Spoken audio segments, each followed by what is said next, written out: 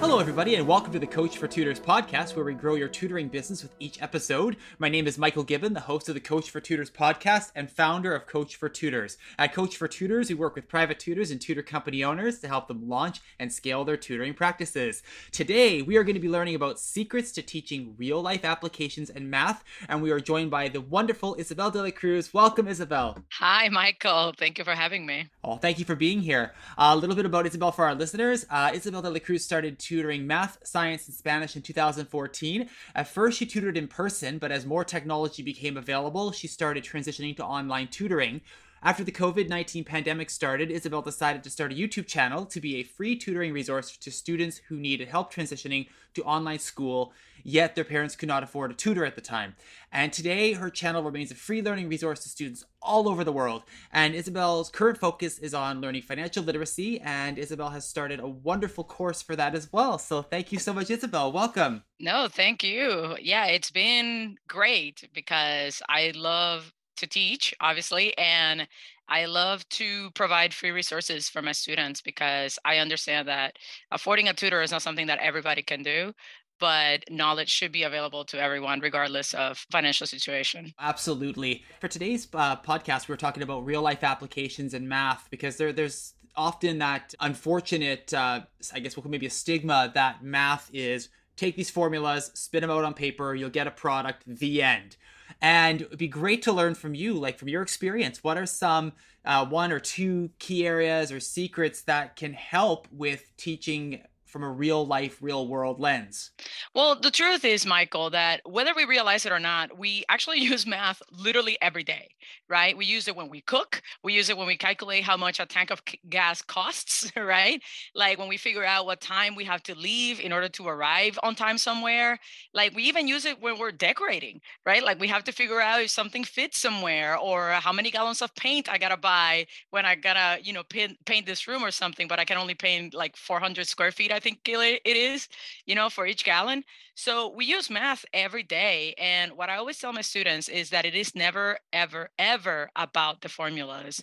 Math is not formulas. Math is logical thinking. It is critical thinking. How do I go from point A to point B? Like, what is the most efficient way to go from point A to point B, and how do you find out?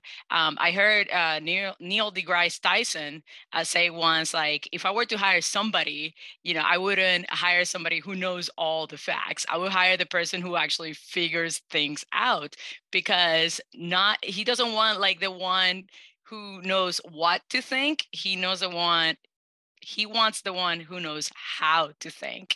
And I agree with him. I think that is incredibly important. And having that logical and critical thinking skills can take you like so much farther in life because it can help you solve problems anywhere, whether they're mathematical or even emotional ones sometimes, Absolutely. And you touched on a great point about how math, there is a logic and analytic piece to it and not necessarily rote. What are ways that tutors, what tips can they take to assist learners if they're trying to figure out that analytical and logistical piece? Well, the first thing I like to do is I like to assess what kind of learner I'm working with, right? Like, is this person a visual learner? Are they an auditory learner? Are they a kinetic learner?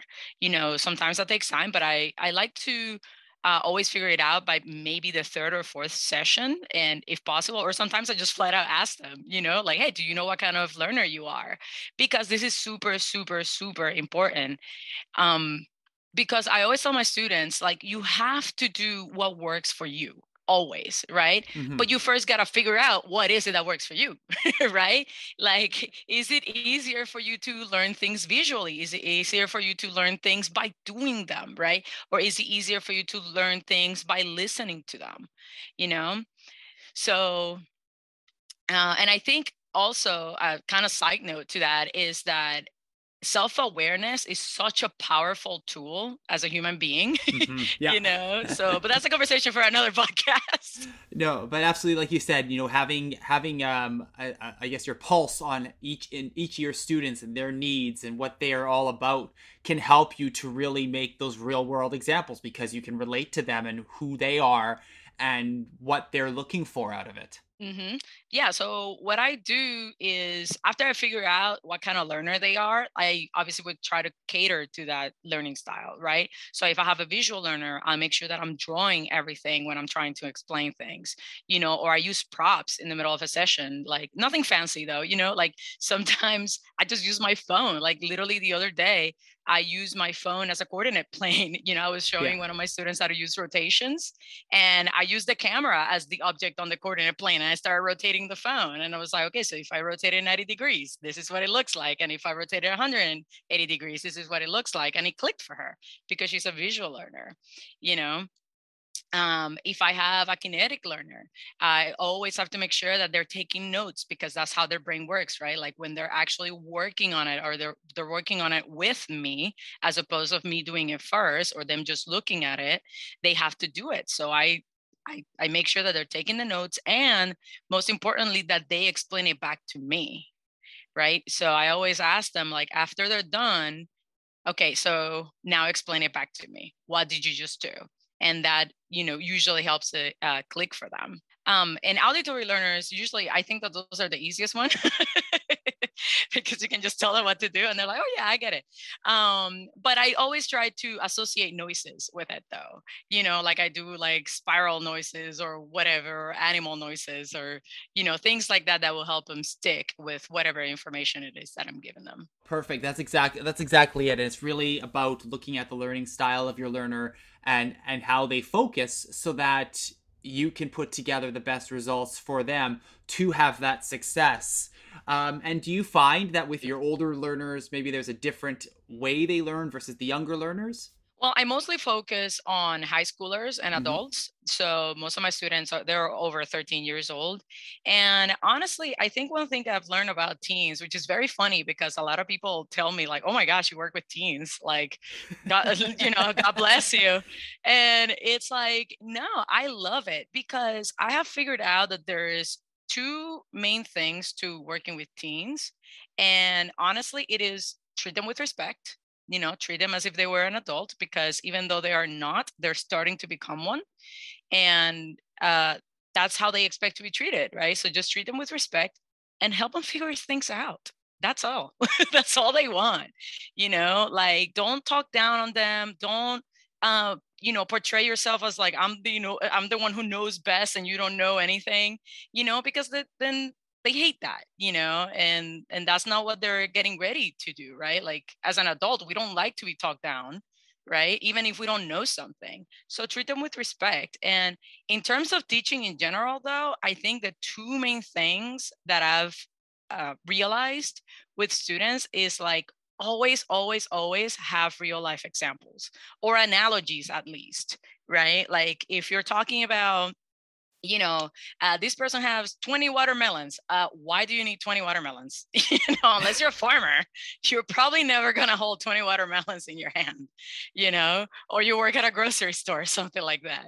So try to bring it back to, instead of like, if I have 20 pencils, like this is how things will work or whatever, and the main thing also is to make it fun, be excited about it, because hopefully, you're teaching math because you're excited about it, because you love it, and just show them. Geek out. I love to geek out with my students, to nerd out with them. Like just today, one of my students, I teach chemistry as well, and she was texting me something about stoichiometry, Hmm. right? And I was like, oh, this is gonna be fun. And she's like, you have a very weird definition of fun. And I'm like, I love it. You watch. It's going to be awesome. So, yeah, teach them that, show them like, why is math awesome? Because the thing is, like, when they're coming to you, right, they're coming because of two reasons. They either think that math sucks, right? Hmm. Or worse, that they suck at math, right? And the truth is that they just haven't been taught in the way that they learn, right? So it is up to us to give them that personalized help and to get them excited about math, or at the very least, build that confidence in them. That it is like, listen, you're a kinetic learner. For example, I have one student of mine, she's brilliant, very, very smart kid, super mature. And she's a kinetic learner. So her entire life, she's like, oh my gosh, I struggle so much with school. Like, I don't understand. It's like, because they don't cater to kinetic learners in school most of the time. Mm-hmm. So this is how you got to adapt to it. So I would, give her strategies of like, write things down. If you need to draw things, I don't care. She's also an artist. So I'm like, if you got to draw them. Like, I don't care if you write unicorns and rainbows, on my during our lesson, as long as it makes sense to you. That's perfect. Like you hit the nail on the head. Not just the real life applications in math, but also how the learner learns. You have to merge those two, how it applies to them, but also how they learn so that they can see the full benefit of whatever they're learning, whether it's calculus or learning how to do taxes or whatever it might be. There is that applicability, and also it's put together through a lens that they can see from. Mm-hmm. Yeah, and it's things like sometimes they don't, like, especially with science, right? That is a big concern I have with a lot of teachers who teach science, that sometimes they struggle with bringing it back to real life. One of my best biology teachers I ever had, I love the fact that when she was explaining, I'm not sure if you're going to understand what I'm about to say, you guys, but she was explaining feedback loops inside of a cell. And all she did was talk about air conditioners. She was like, well, this is how the thermostat works. If it gets too cold, the thermostat shuts off, and when starts getting too hot, the thermostat makes the AC turn on again. And that's exactly what your cells do. Like, if, let's say, glucose is in your body, insulin starts getting made so that it can break down that glucose, and then when there is no glucose, well, the insulin goes away, kind of thing. And it was mind blowing to me, because up to that point, I was actually struggling to understand how in the world does a feedback loop works. Yeah, absolutely, because it's so often taught through textbook bullet points, and then go in, memorize, and then regurgitate, and but there are those wonderful teachers that are able to take it and put it into an applicable setting that you would know, and then it becomes relatable content, and then your interest and motivation, and it unlocks that capacity to learn it to your full potential. Mm-hmm. Yeah, 100%. Going from that, like, what have you noticed, either from your own experience in education, or from being an educator yourself? Like, what have you noticed in terms of the future benefits that students have once that light bulb moment happens and the applicability is there? Well, I think, in a nutshell, I think it just helps us become like more high functioning adults. I believe that everything is math, everything in life. Like, from the moment you were made, right? And that first cell had to figure out how many times you had to divide in order to form a fully functional human being, to learn how to tell time, to learning how to drive, like speed, learning speed, and how much distance you have to leave between cars, all the way to figuring out how much money you have to save to retire and not die broke, like, everything in between is math. We use math every single day.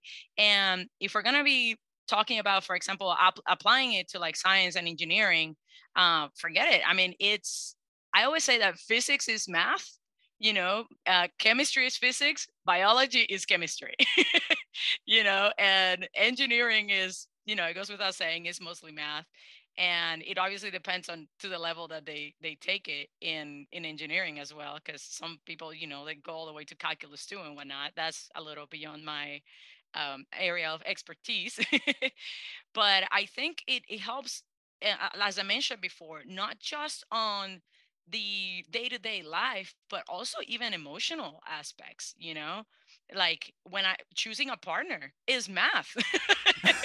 Believe it or not, you have to weigh out the pros and the cons. It's like, okay, so this guy has 5 bad traits, but if you were to score them, as opposed to, it's really what we're doing in our head, like, we may not necessarily visualize it that way, or vocalize it that way, but that's pretty much what we're doing, when we say, oh, like, he's not that bad. So in reality, what we're saying is that the score we gave to that bad trait, is not as big as the score we gave to the good trait that he has, that counterbalances it. And honestly, that's at least that's how my brain works. Okay. Like everything is math in my brain. I literally made a list before I started dating my husband of like all the good things, and all the bad things and about it, the pros and cons. And I literally basically scored it. And I was like, okay, he got a 95. Oh, I think perfect. He's good to go. What was the pass fail? Was it 80%? I think 75, Okay, all right. Gives a little bit of wiggle room. Yeah. I mean, there's always room for improvement, But yeah, I mean, and that's great that, being able to have, an educator such as yourself that makes it fun and makes it so multifaceted so that learners can go in whatever discipline they're deciding to do after secondary, whatever their post-secondary endeavor is, as well as real life, and be able to take these skills that they would think, okay, how is that going to work in my real life? And wow, it actually does serve a purpose. And it's so much more than just formulas and rote. It's so many it's multi-layered and ultimately so powerful for students everywhere. Yes. And I always tell my students, I hate formulas. I don't teach formulas. I teach them how to come up with the formula themselves. Like this is why the formula exists. Now, this is kind of like the shortcut version of it. But if you are, stressed out during the test or anything like that, the formula is probably going to escape you. So it's better that you understand how to come up with it so you don't have to remember the formula. You have a logical path to trace, like, okay, so if this is the length and this is the height, okay, well, this has got to be the area, and things like that. I actually have a whole playlist on a whole series on YouTube on how to not memorize formulas, like how to learn volume and surface area without memorizing the formulas. Oh, fantastic. And actually, we're going to ask about that. Where can our listeners find you?